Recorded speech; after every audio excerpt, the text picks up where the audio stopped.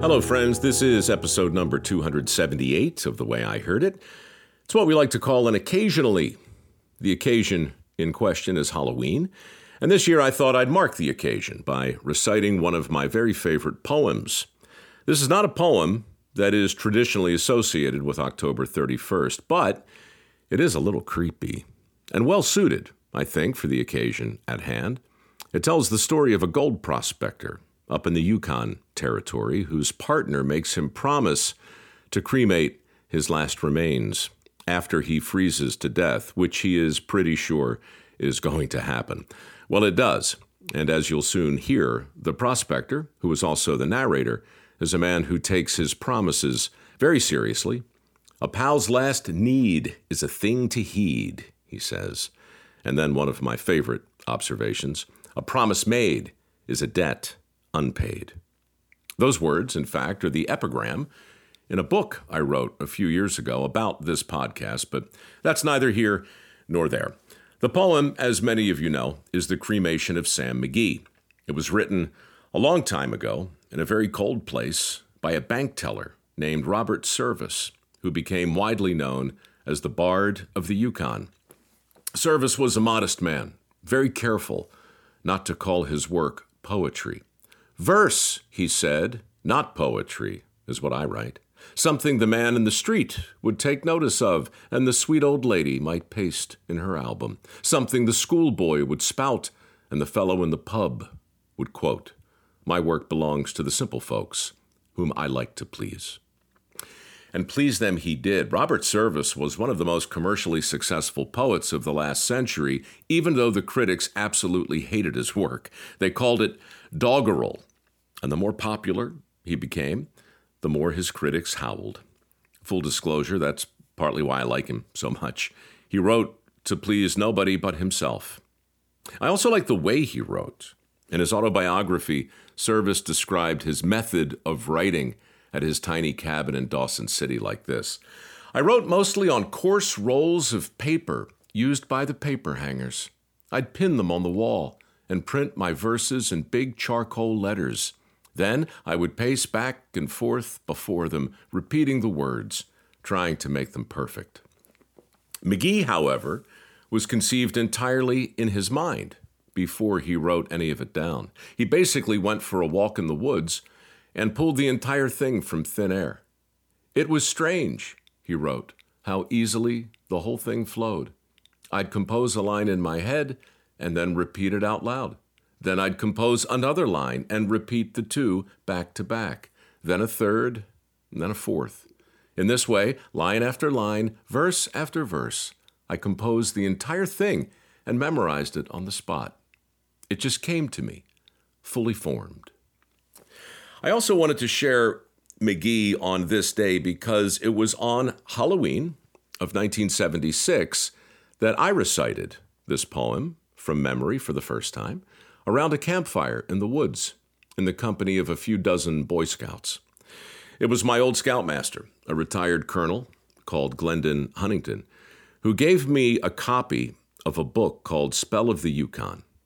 I still remember One-Eyed Mike, Dangerous Dan McGrew, Pious Pete, Gumboot Ben, Blasphemous Bill, the lady known as Lou, and of course, Sam McGee from Tennessee. I memorized everything, forgot most of them, but McGee stuck with me, and I often think of it around Halloween and try to recite it every year, usually when I'm alone while walking in the woods. This year I did it in a recording studio. Here then, with no further ado, on the occasion of yet another Halloween, is the cremation of Sam McGee, and proof positive that a promise made is a debt unpaid.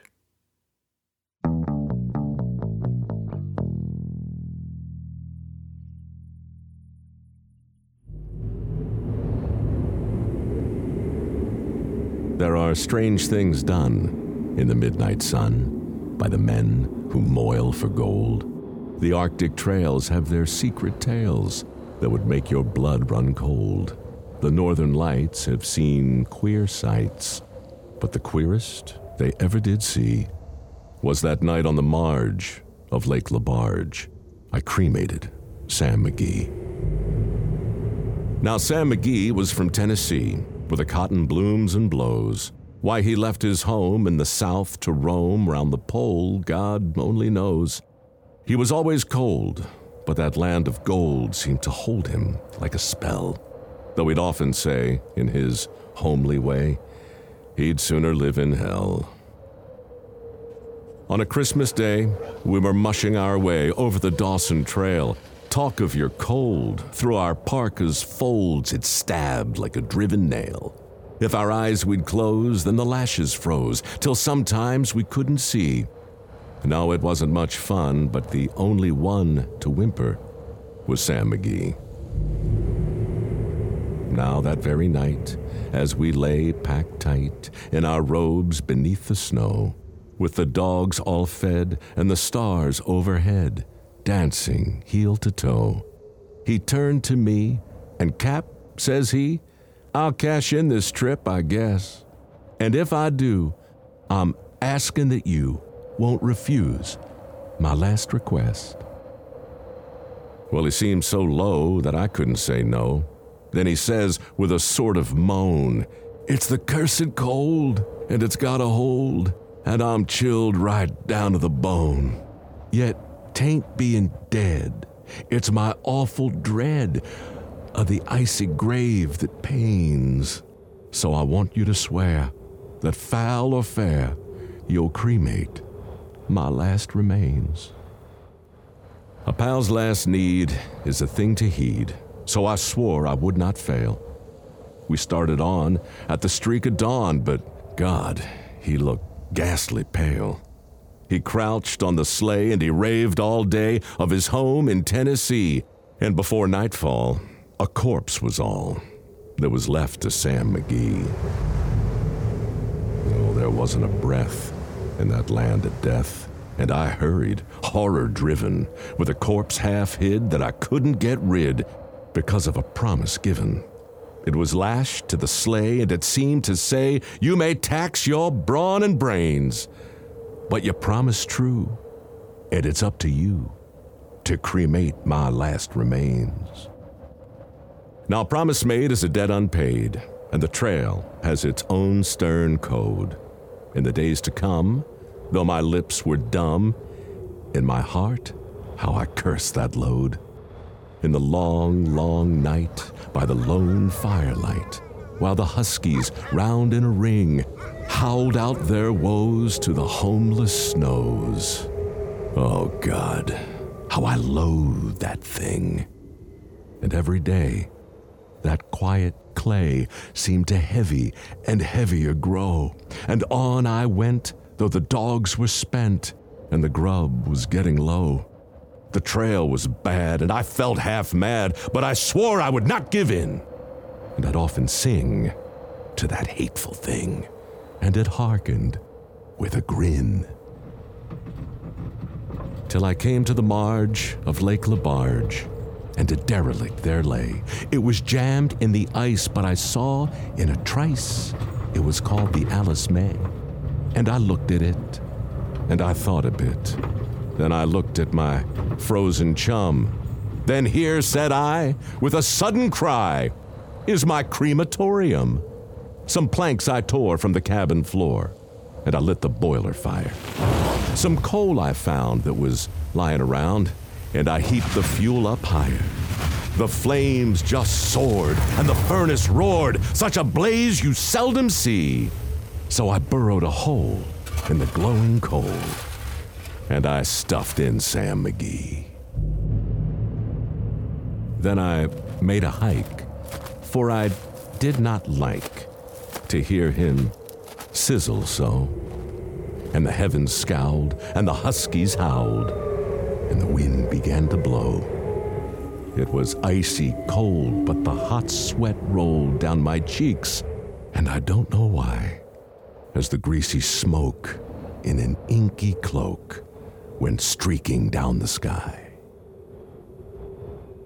I do not know how long in the snow I wrestled with grisly fear, but the stars came out and danced about, ere again I ventured near.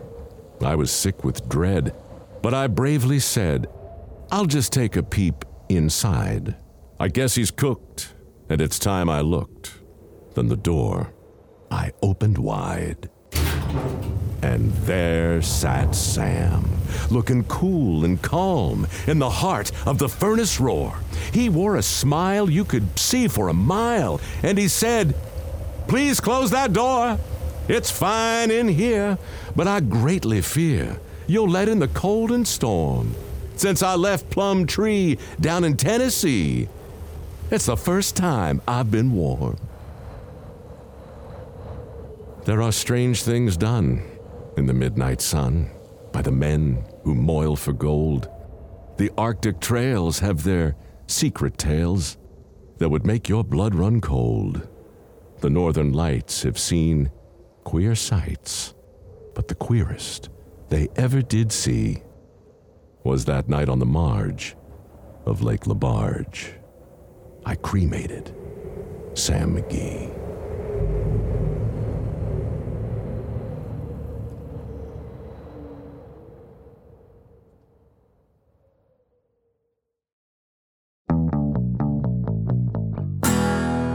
Big thanks to Dan Jensen over there at One Union Recording for breaking out the grown-up microphone and dropping in some cool sound effects. Thanks, Dan. I appreciate it.